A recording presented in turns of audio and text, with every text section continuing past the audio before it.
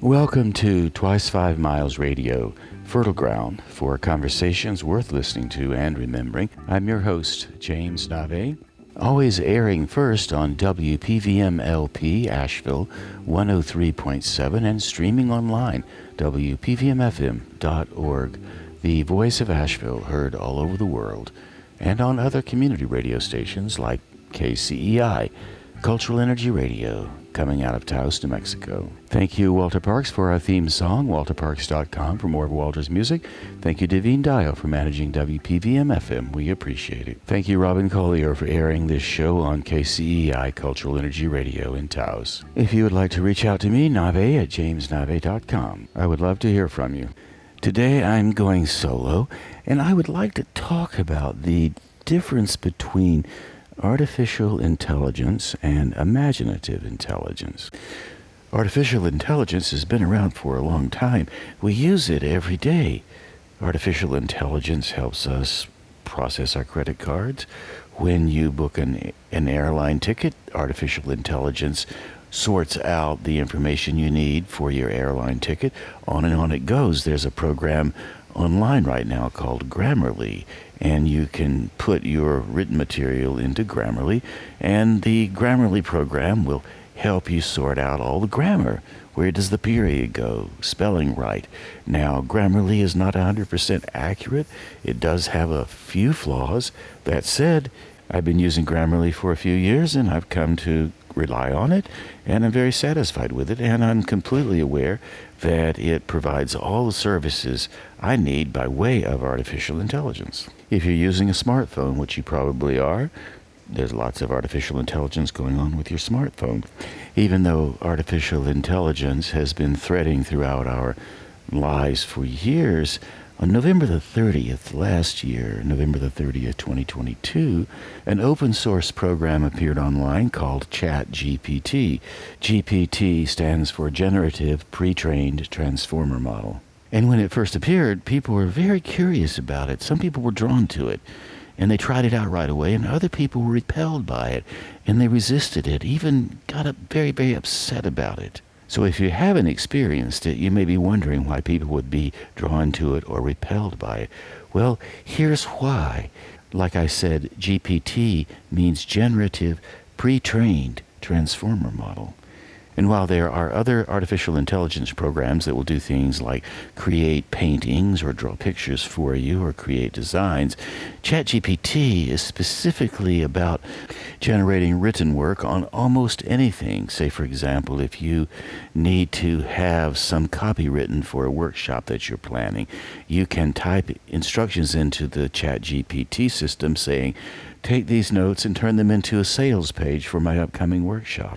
Then you paste the notes into ChatGPT, and 15 seconds later you end up with a reasonably decent bit of copy describing your workshop. Might even have a call to action in the copy as well. When I first tried it, I entered my bio to see what would happen, and again, 15-20 seconds later, it recycled my bio. When I read what ChatGPT had written and compared it to what I had written, there were differences, absolutely. And in fact, some of what ChatGPT generated was not to my style. I didn't really like it. That said, some of what was in the ChatGPT generated bio that I had asked for was usable. So I was able to take what was usable and put it in the bio that I had. I also asked ChatGPT to generate 20 problems writers have that must be solved and to generate the solutions. Again, 20 seconds, 30 seconds later, it listed 20 problems and gave me 20 solutions. I wasn't really surprised to see the solutions ChatGPT offered. I mean, I've been writing for years, writing poetry and prose and whatnot. Also been working with people, trying to help them figure out how to solve some of the same problems that ChatGPT generated. Even so, the speed was really impressive. There they were, 20 problems, just like that. So the speed, the accuracy was quite mysterious for some people. Certainly was for me. I thought, my goodness, this is the first time I've actually seen artificial intelligence in action up close. So there it was on my computer screen. I was able to engage with it over and over again. I was able to experiment with it. And naturally, I also started to ask some questions about artificial intelligence as I'm staring at it, looking at it generate this material back to me in 20 or 30 seconds. I started wondering, what in the world is all of this about? Is this good? Is it bad? Is this something that will change my life? I began to realize that it probably was something that was going to change my life. I couldn't know exactly what kind of changes would happen. And I started to hear podcasts like the Ezra Klein Show, which is produced by the New York Times. Ezra Klein has already devoted many hours to artificial intelligence on his show, the Ezra Klein Show. I mean, even today, the show was titled, Freaked Out? We really can prepare for AI. So the point to that title is some people are freaked out about ChatGPT and artificial intelligence, and other people are drawn to it, like I said. I'm a little bit of both. I'm very curious about it, certainly not freaked out. I also understand the implications, I understand the range, and understand why. All that said, I'm still curious about it, and I think when something new comes on the horizon, it's worth looking at from a more open point of view. I mean, after all, ChatGPT is open source, so we can, as human beings, open up to these ideas without putting up a whole lot of resistance. Even so, it's still important to approach all of these new shiny objects with a little bit of a skeptical eye, but at the same time not get so overdone by it that the whole thing overwhelms you. I will tell you, I've come across a few people who were adamantly opposed to ChatGPT, adamantly opposed to artificial intelligence, and as they spoke about it, they became more and more and more upset. And I started to think, well, they're so afraid of this, and so they even said terrified. It was awful. It's the devil. Used terms like that, as if it was some sort of swamp mist rising out of the night, getting ready to enfold them, to consume them. Who knows? Maybe their fears are legitimate. I actually suspect there's some truth to their fears. That said, I'm not in that camp. I'm, like I said, more curious about it. What will this new variable do? How can I use it as a tool? How can I embrace it like all the other tools that have ever been invented throughout humanity? God knows, we started with the small things like sticks and fire and whatnot, and now look where we are. You may be in the camp of thinking it's a complete disaster that we've destroyed the world, and we may well have achieved that with climate change and with all the conflict we have. On the other side of that, all of this disruption may be just a natural order of things, like evolution. We're figuring out how to fit into the things that we've invented. We're really catching up with ourselves, if you will, and maybe artificial intelligence is part of that. Is artificial intelligence artificial? That's a question that's worth really asking. And how does artificial intelligence compare to imaginative intelligence? And can artificial intelligence even have imaginative intelligence? Currently, I don't think artificial intelligence has the range to have imaginative intelligence. Now, maybe it's possible, I don't know, but I suspect it may not ever be able to have what we know as imaginative intelligence. No matter how advanced artificial intelligence becomes, no matter how it's contained. Right now, I'm looking at my computer screen when I'm fooling around with artificial intelligence. It won't be long until likely we will have robots that look quite like human beings powered by artificial intelligence. That said, no matter how advanced artificial intelligence becomes, it will still not be human. Being human belongs to you, belongs to me, belongs to all of us because we are humans. We're not machines. I wonder if an artificial machine would have any concern for death. Would it even know that death exists? We know death exists. We know it emotionally. Does a machine know that? I suspect maybe not. Since an artificial intelligence machine is artificial and is a machine, would it ever be able to drive cross-country on a road trip and notice the sunrise and the mist across the fields? Would it be able to sit underneath a full moon in summertime with someone it loved and look up at the moon and make a wish as if the moon could answer all wishes ever made? Or could an artificial intelligence machine hold the hand of a dying loved one? The experiences of walking along the sea, looking up at the full moon, or holding the hand of someone you love, those experiences belong to imaginative intelligence. They belong to the memories we make. And those memories, those experiences, belong to humanity, belong to us, belong to the humans walking the earth, not to the machines. I doubt artificial intelligence can ever do that. Those kinds of experiences belong in the realms of imaginative intelligence. And another thing I've noticed about the fears people have around artificial intelligence, those fears are focused on how artificial intelligence will affect them.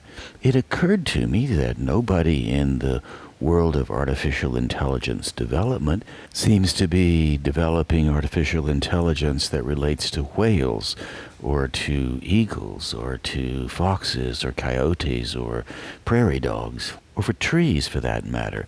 An aspen grove has a root system that connects all of the trees that are sitting on the side of the hill. So one tree is not just one tree. It's connected to an entire root system that's communicating with all the shoots that are rising above the ground, which we call aspen trees. So we call artificial intelligence because we invented it.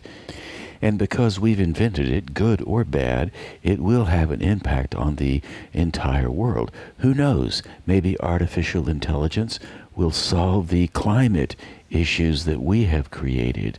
Or maybe artificial intelligence will exacerbate the climate issues that we've created.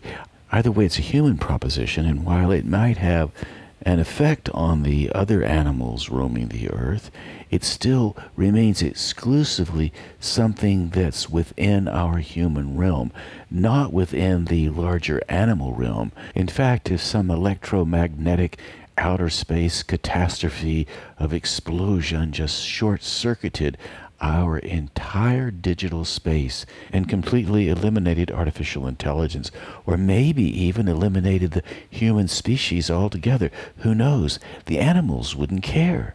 They would still be out there in the world, roaming around doing their animal things. They wouldn't even notice we were gone. Which reminds me of a poem written by Sarah Teasdale titled, "There Will Come Soft Rains." It opens with wartime in parentheses and goes on like this. There will come soft rains and the smell of the ground, and swallows circling with their shimmering sound, and frogs in the pools singing at night, and wild plum trees in tremulous white. Robins will wear their feathery fire, whistling their whims on a low fence wire. And not one will know of the war, not one will care at last when it is done. Not one would mind, neither bird nor tree, if mankind perished utterly, and spring herself, when she woke at dawn, would scarcely know that we were gone. I've always appreciated how that powerful poem brings into focus our significance and our insignificance. In order to appreciate the contrast between our significance and our insignificance, we must draw on our imaginative intelligence. We must draw on all of those subtle things that have happened to us as humans walking the earth in the flesh as human beings. Artificial intelligence will never be able to do that. So it will never fully be able to understand what it's like to be human, because it will never be human. And the reason why it will never be human is because it is born of code. Someone has to write code with instructions on how artificial intelligence must behave, how it must conduct itself, how it must learn, how it must translate. And artificial intelligence itself could write its own code and birth itself over and over from the code it writes for itself. But no matter how many lines of code it has to write, no matter how many years it does that, the AI machine or somebody else must write code for it to continue to operate. Whereas Human beings, you and I, came from our mother's wombs. And as a result, it was a very different experience, an imaginative intelligence experience, from the moment of conception all the way through to where we are now. And of course, when we were born with DNA coding built into our systems, and that coding has informed the way we function. It has framed the way our personalities interact. It's made us who we are. It's a very different kind of coding than the kind of coding one has to employ in order to create artificial intelligence. So for right now, I suspect, and I'm pretty sure, that artificial intelligence will continue to be artificial, created by coding, and human imaginative intelligence will be created by humans born of the womb. That said, I have heard another theory that might throw a ringer into my calculations. 10 years ago, I had an opportunity to give a TEDx Asheville talk on the value of storming the weather patterns in your imagination in order to make creative work happen. After I finished my talk, I sat down in the audience to listen to the rest of the speakers. One of the speakers, a scientist, and I don't remember her name, gave a talk about how some scientists consider the human beings existing right now as a bridge species. Keep in mind that this was 10 years ago, and even though artificial intelligence was in play during that time, it was nowhere near as important and forceful as it is now. While artificial intelligence was a thread in her talk, her focus was more about the contrast between the digital machines, which were mechanical, that we had then and still have to this day, and the potential for turning those digital mechanical machines into biological propositions, little biological robots that could be injected into the human species. She asked us to imagine what it would be like if you could take the digital mechanics and put them into biological form and then integrate them into your system so that you could function biologically in the same way that a mechanical computer or smartphone functions even now. She pointed out that medicine already used robots to go in and do little operations, and when the operations were over, those biological robots dissipated into the blood system and no longer existed. So there was some precedent, even then, to say that this was possible. Her contention was that if you were able to put biological computing systems into a human body, and the body was able to absorb those systems and integrated them into the way the body functioned, you would have all kinds of possibilities. Now, implied here, of course, is artificial intelligence. It would be almost impossible to do this without artificial intelligence. So in some ways, I'm running counter to my original thinking if indeed we become the bridge species that takes us to another species. So her point was that if you are able to do that with biological computers, and those computers then could integrate into the human DNA, it wouldn't be long before a new species would emerge that would be powered by the human aspects of humanity, along with the aspects of artificial intelligence and the digital aspects, which would then be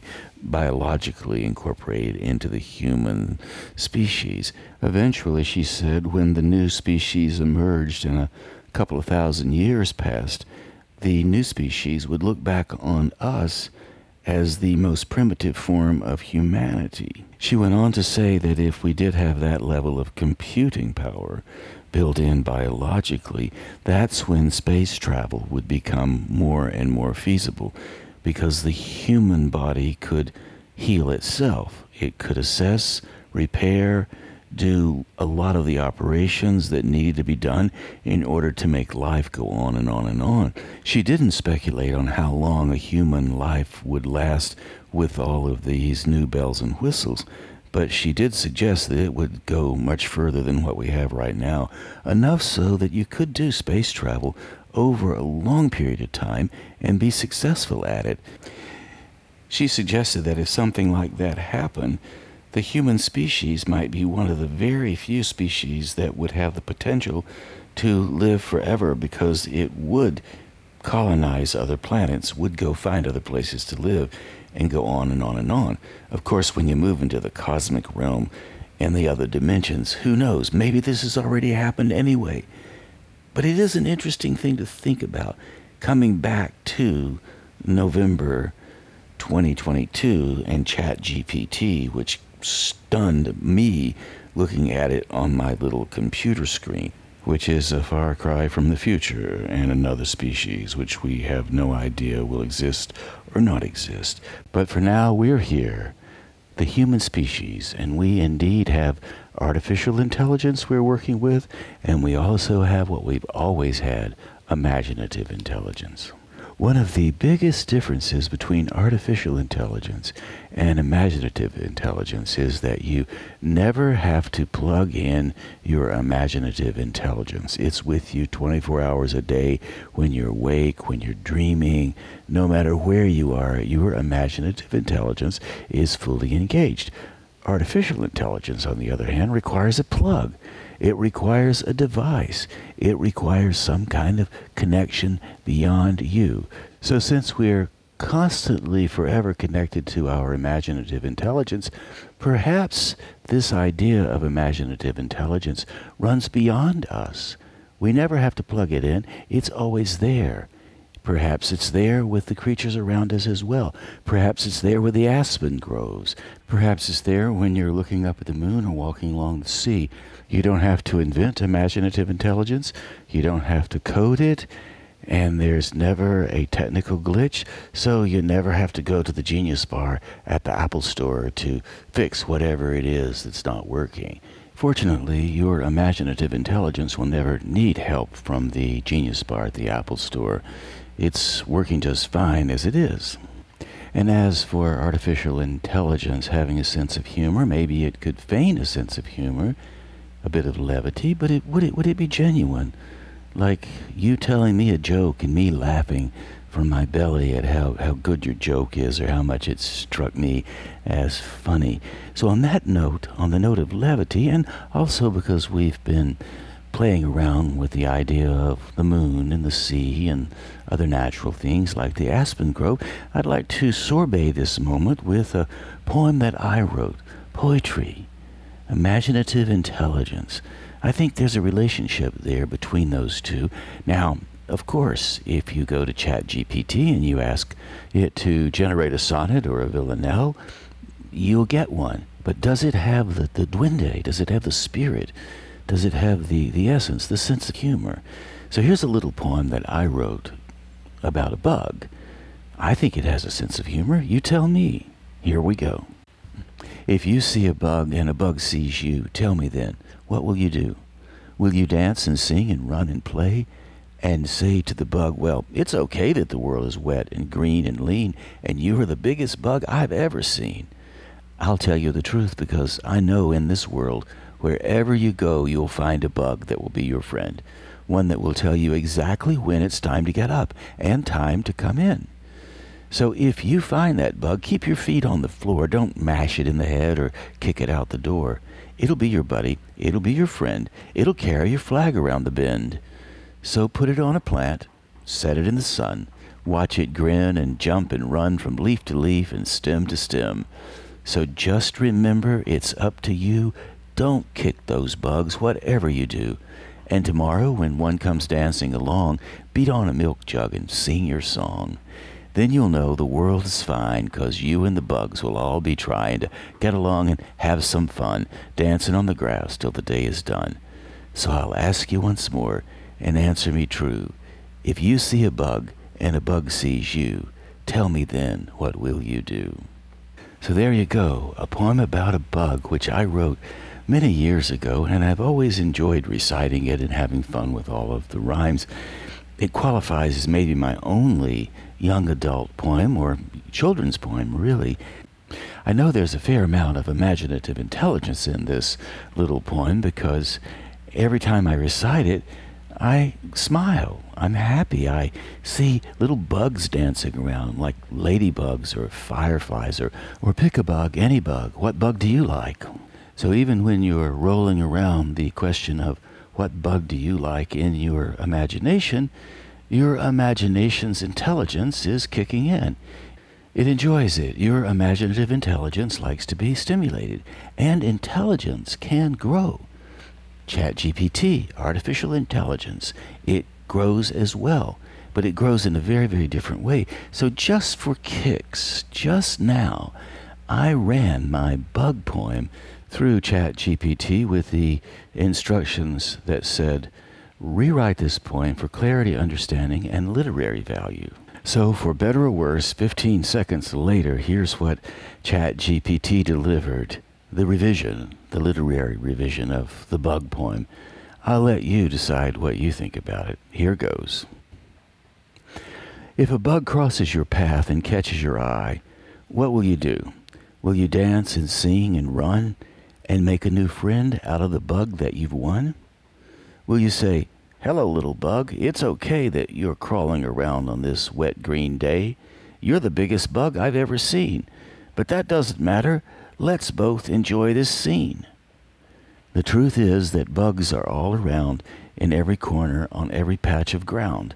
But if you look closely, you might just find a bug that's a friend. One of a kind. It might guide you when you come in and out. So don't squish or kick it about. Let it be your buddy. Let it be your friend. And carry your flag around every bend. Put it on a plant or set it in the sun. Watch it jump and run from leaf to leaf, having fun. So remember, it's up to you. Don't harm those bugs, whatever you do. And when a bug comes along tomorrow, beat on a jug and sing a song. Don't feel sorrow, for you'll know the world is fine when you and the bugs are all trying to get along just fine, dancing on the grass, having fun till day is done. So I ask you again, tell me what you'll do when you see a bug and a bug sees you.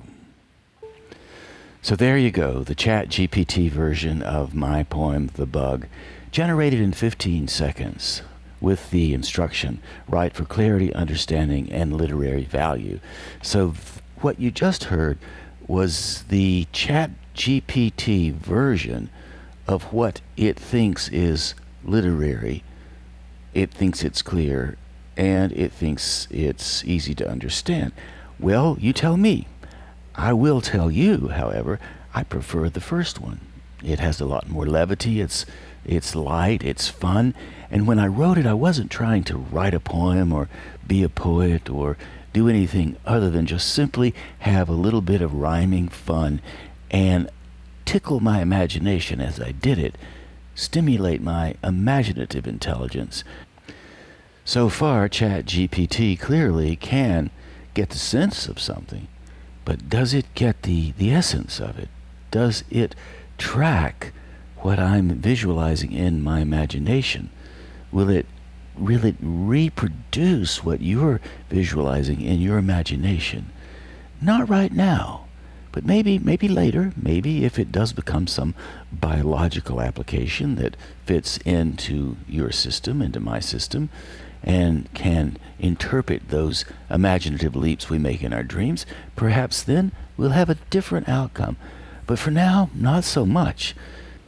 I also want to make sure that I mention, even though this is an evaluation of artificial intelligence and imaginative intelligence, I am a fan of ChatGPT, and I do use it a fair amount.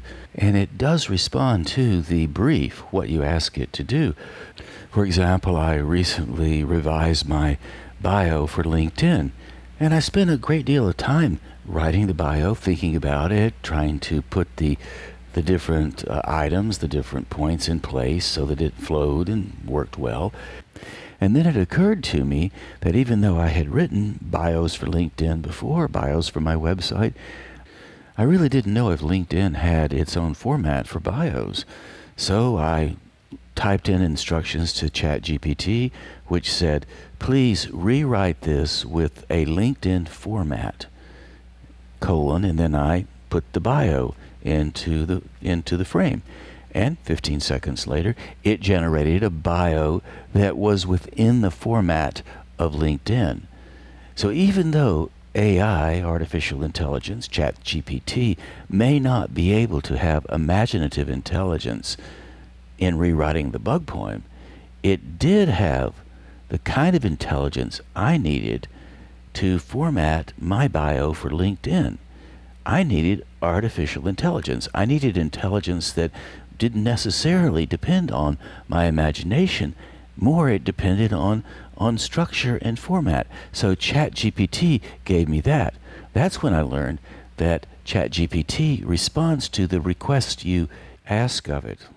When ChatGPT first came out, NPR did a ton of stories on it, interviewed a lot of people, and one of the biggest problems teachers saw, of course, was plagiarism. Students will use ChatGPT to write their essays, spend 15 seconds doing it, and turn it in and say, here's my essay. And a lot of teachers were afraid of that. And there's some truth to it. Students will attempt that, and students have attempted to do that. This one teacher, however, had a very unique and delightful, creative way of dealing with it. He had no fear of ChatGPT at all, and he was not worried about his students using it to plagiarize. And the reason he said he wasn't worried was because when you excite a student about a subject, the student wants to go deeper and deeper into the subject and learn.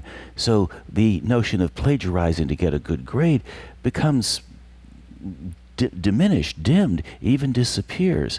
So what this teacher's solution was, and I really like this, the teacher said, let's work on the kind of questions we will ask ChatGPT to help us with our research.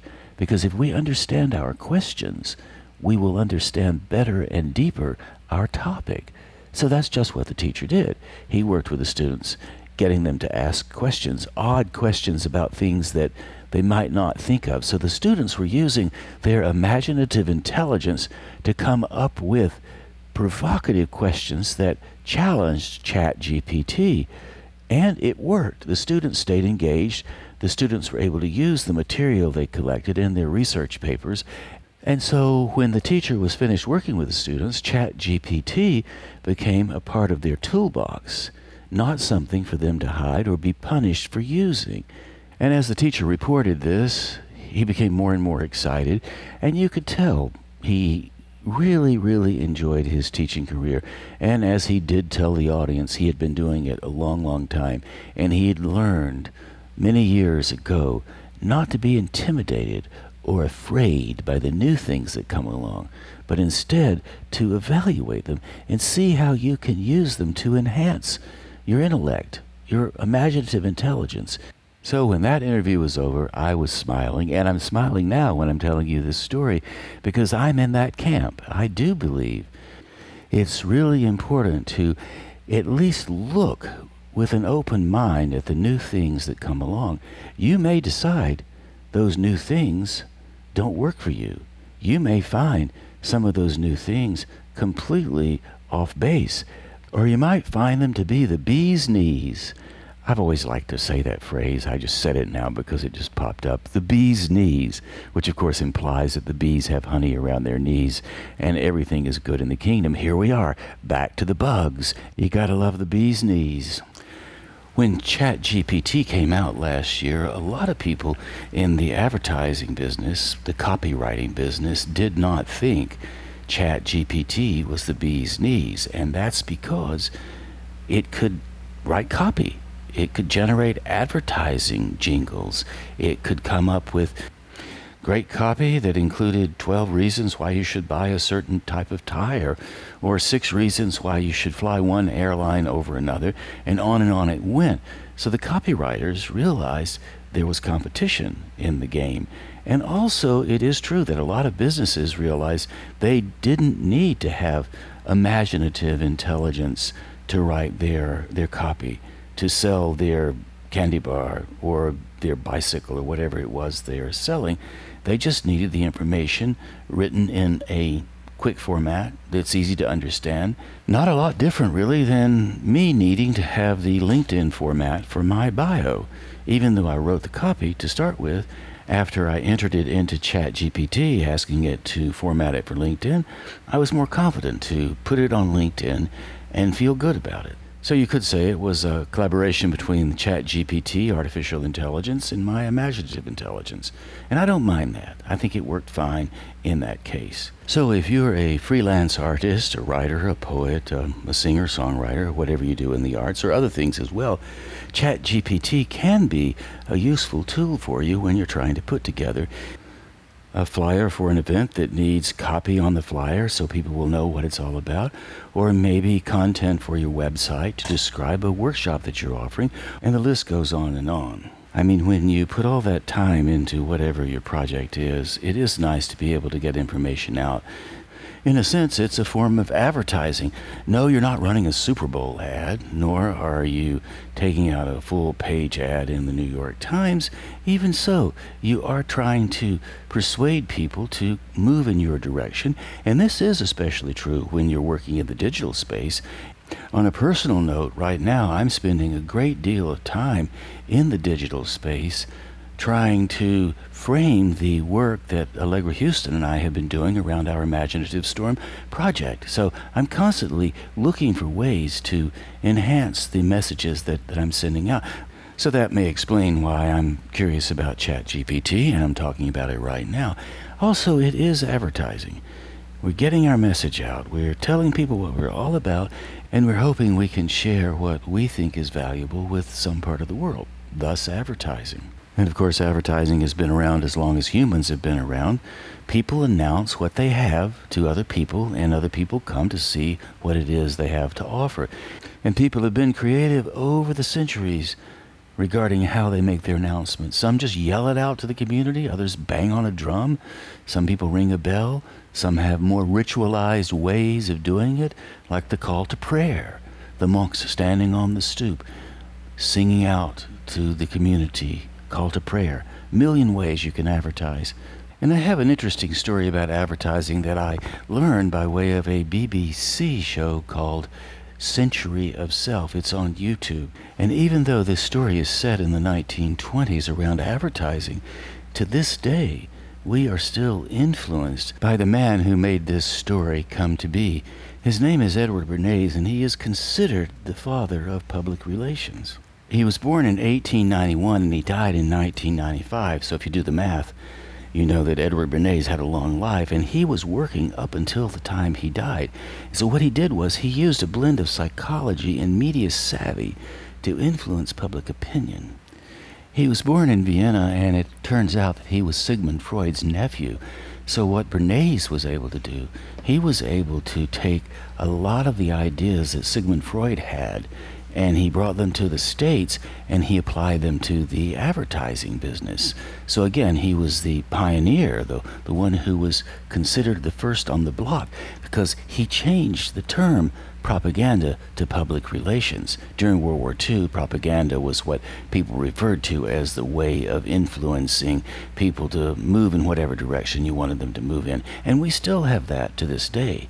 And even though a lot of the stuff that we encounter is propaganda, and we call it that, we also have public relation firms, and we hire public relation firms to help us get our message out. And if you're a small freelance life artist or entrepreneur, you're your own public relations firm. And a lot of what you do, and some of the techniques and strategies that you employ to promote yourself might well be traced back to Edward Bernays. And much of what artificial intelligence will draw on comes from the body of information, the vast body of information that's out there. And much of that information was influenced by the way Bernays taught people how to approach and how to influence mass markets to buy in one direction rather than in another. So in the BBC documentary film, Century of Self, it's a 4-part series. It's really worth watching. It's old. It was shot 25, 30 years ago. So when the first session of Century of the Self opens, we see Edward Bernays interacting with Sigmund Freud, and you got a little bit of background about where he was coming from and how he grew up. And then Bernays makes his way over to America in the 20s, and he starts working in the advertising business. His idea was people can be influenced if you suggest things to them. And he didn't have a lot of respect for the masses. He felt like the masses needed to be told what to do by the few who knew how to tell them what to do. These days, people resist that idea because we think of ourselves as individuals, and we think of ourselves as being able to make our own choices, to make our own statements, to stand the way we want to stand, because that's uniquely us. If you watch Century of Self, you might discover that the individual standing alone won't hold as much water as you think it does. But that comes later in the 4-part series. In the beginning, Bernays goes to America, arrives in America, and he begins working in the advertising business. A little bit of time passes, the late 20s come, and the American Tobacco Company asked Bernays if he could possibly change the way the American public perceived women smoking. At that point in time, women smoked in private. They were not allowed to smoke in public. A woman smoking in public was considered an improper woman, if you know what I mean. And proper women never smoked in public. So the American Tobacco Company wanted Bernays to see if he could change this, and they especially wanted him to change it around women smoking Lucky Strikes. So since we are not in the era of artificial intelligence, everything that Edward Bernays did came out of his imaginative intelligence. And so he said to the American Tobacco Company, sure, I can do that for a price. And that's exactly what he did. He reached out to the socialites of the day and invited them all to join the Easter parade, and he, I'm sure, paid them and asked them to carry a packet of cigarettes with them, a packet of Lucky Strikes. And the idea was that they would stop somewhere along the way and, as a group, light up. So he sent a press release out to all of the major newspapers in America saying that these women, all of whom were known to the public, were going to light up in public in the Easter parade, and they're going to do it on a certain corner. And so he assembled all the photographers. They were gathered on the corner, and the women were marching in the parade, and they did stop at the corner. They all reached down, pulled out their Lucky Strikes in their left hands, lit the cigarettes, took a puff, and then held the cigarettes high, and in unison said, "Torches of Freedom." And the next day, the headlines appeared all over the country saying, "Suffragettes declared their freedom in the Easter parade," and there the Lucky Strike cigarette was held high, and they all matched the Statue of Liberty. Of course, we all know cigarettes are not torches of freedom. Cigarettes are coffin nails. Cigarettes are bad for your health. Cigarettes have caused many deaths. And you could put that at the doorstep of Edward Bernays, because from that point on, cigarette smoking became a symbol of freedom. Look at any of the movies. Humphrey Bogart smoking his cigarette, Lauren Bacall smoking her cigarette. Look at the movies today, you still see it. The rebels are smoking the cigarette, or the kids will say, "Give me a cigarette, I'm going to smoke, I don't care what the adults say." So Edward Bernays succeeded in doing that, and he succeeded in a lot more things. So if you watch The Century of Self on YouTube, the 4-part series, you will get a sense of how advertising works and why it works as well as it does, and you will get a sense of why you're influenced, why I'm influenced, why I buy something when I see it online and I don't buy something else. And there are many reasons why imaginative intelligence and artificial intelligence and all the things that are going on today are important for us to pay attention to.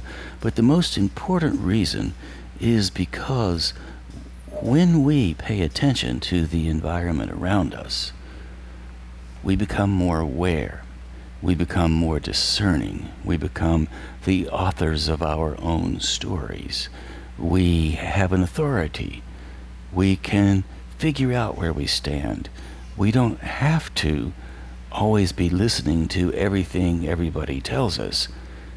I think Bernays may have had some of that right, It's easy to influence people, and we see this all the time. You see it in politics, you see it in advertising, you see it in a community setting where the whole community will gather around one idea. And that's happened over and over and over again. All that is happening, all that is certainly in play. Even so, it is important that we learn to listen to ourselves, to our own internal authority, to who we are. And I've said this many times, and I think it's important, and I think that's the reason why the poetry of life, the way of appreciating life is what's really essential here. That can never be a part of the AI experience, the poetics of nature, the way the plants bloom, the way the sea creatures crawl. In fact, it's interesting because there are many species that have yet to be discovered. So if a species exists on this earth and it has yet to be discovered, artificial intelligence cannot know it's there, just like we don't know it's there. So there are many, many dimensions that are existing right now in the world, and we're participating in a lot more dimensions than we think. I went to the sea recently, this past weekend.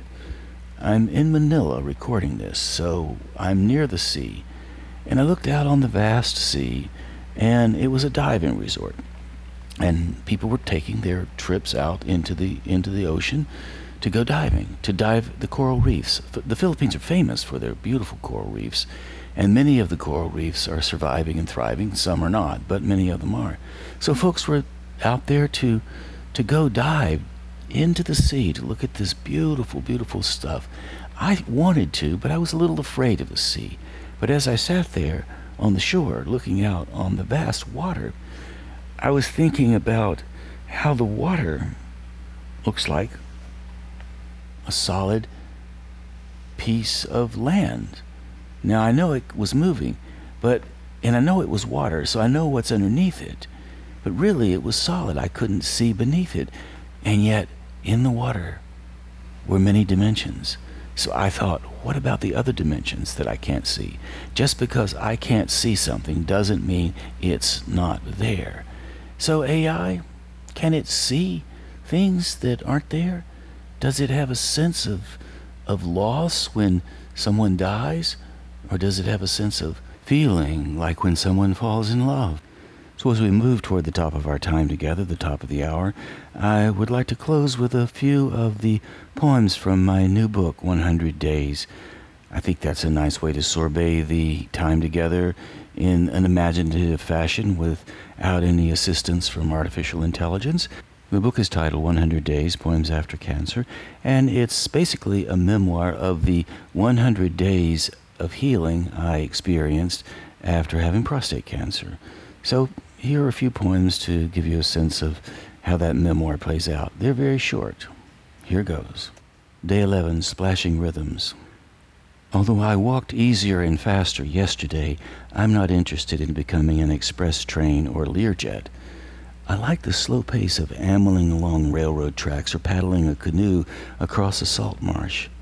I want to take my time while I admire great blue herons gliding over blackish water, slow wing beats, sinuous necks, long sharp bills. I want to pop my paddle on the surface and make rhythms like the djembe drums the rainbow tribes make, their shadows spinning round and round until their toes tell a deeper story than their tongues could ever say. Skin is their currency, night is their day, smoke is their language. When the noon train whistled up the valley, I thought, good things happen when you give yourself over to the tracks. I'll bet I'm not the only one who likes walking the rails. I mentioned bees' knees earlier. Here's day 21, my father's bees. Once in Oracle, Arizona, a beekeeper told me that during the flowering season, a forager bee works itself to death in 5 weeks. When I was young, my father kept bees. He started his beekeeping hobby when a swarm wrapped around an apple tree. He shook the new bees into a bucket and dropped them into a hive. 2 summers and 5 hives later, when I was 14, I'd often watch his bees launch from the hives out across the fields, working themselves to death, searching for the sweet nectar inside the flowers blooming on the hills. And that was on day 21. I wrote this book in different settings, and some of it was in Asheville, some of it was in Taos, New Mexico. Here's one on day 50, the risks you take. The sun above the Sangre de Cristo mountains brought to mind the burner on my mother's kitchen stove. "Don't touch that burner, it's hot," Mother said. The coils looked cool to my 5-year-old eyes. I pressed my palms and fingers down. My skin sizzled. I jerked my arm back and stared at my new blisters. Over the years, I've often wondered why I branded my hand instead of testing the air above the stove to gauge the heat. Most stories rise from the risks you take. If I'd done nothing but wave my hand over the coils, I'd have no story to tell. Walking the fence is the biggest risk you'll ever take. Now that was day 50 of my healing process. I'm just scanning through my manuscript right now. Here's another one I wrote in Taos on day 57, titled Stare into the Perfect. The ease of Taos continues. I've gained much contentment from the magpies in the trees and much camaraderie with the regulars here at Wired Cafe who would believe me if I told them I was eating plums inside the bounty of my dreams. Dreams belong to this land. Far away up in the mountains, a young shepherd tends his flocks. He stares into the perfect openness of passing hours. His voice is a deer coming out of a tree. Eyes see everything when they are allowed to look. And that was on day 57, and I was in Taos, and by this point I'm in June. This narrative starts the 1st of April, and I continued in Taos for a few weeks, hanging out at Wired Cafe and enjoying Taos and enjoying the summer, stargazing and all the other things you do.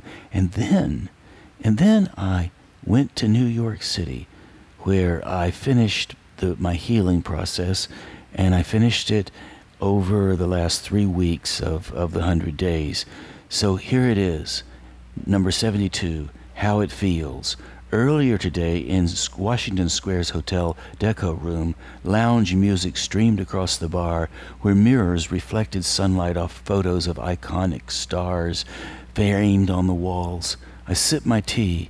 New Yorkers hurried past the hotel's windows like I now hurry along the streets and avenues.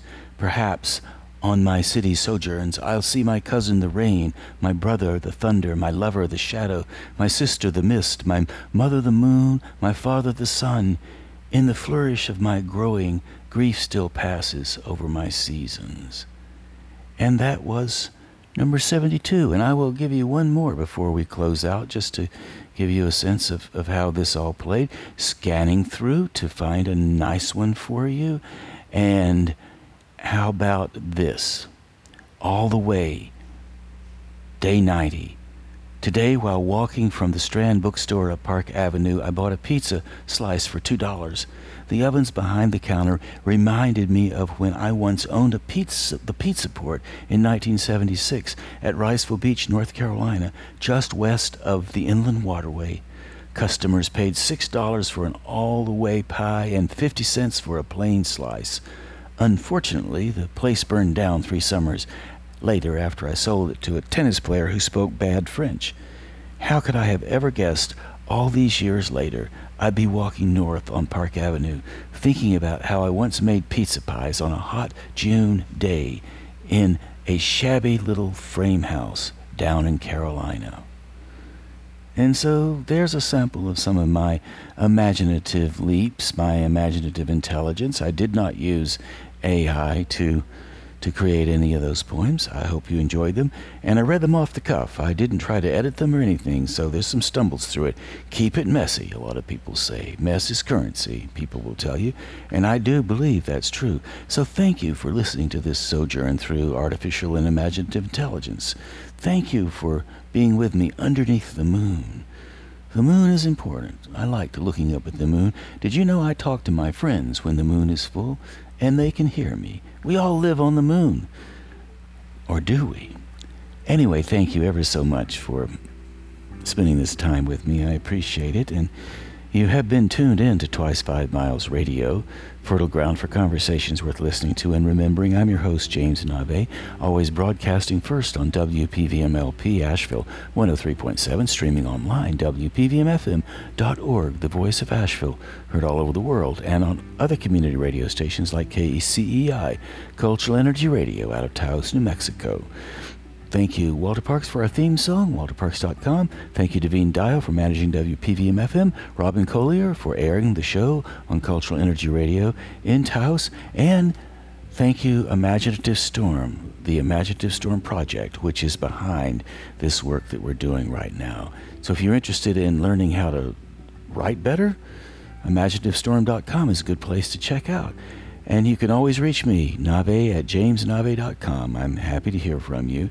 And with that in mind, I would like to say once again, thanks for tuning in to Twice 5 Miles Radio. I appreciate it. We do go twice 5 miles to find those stories and tell the stories.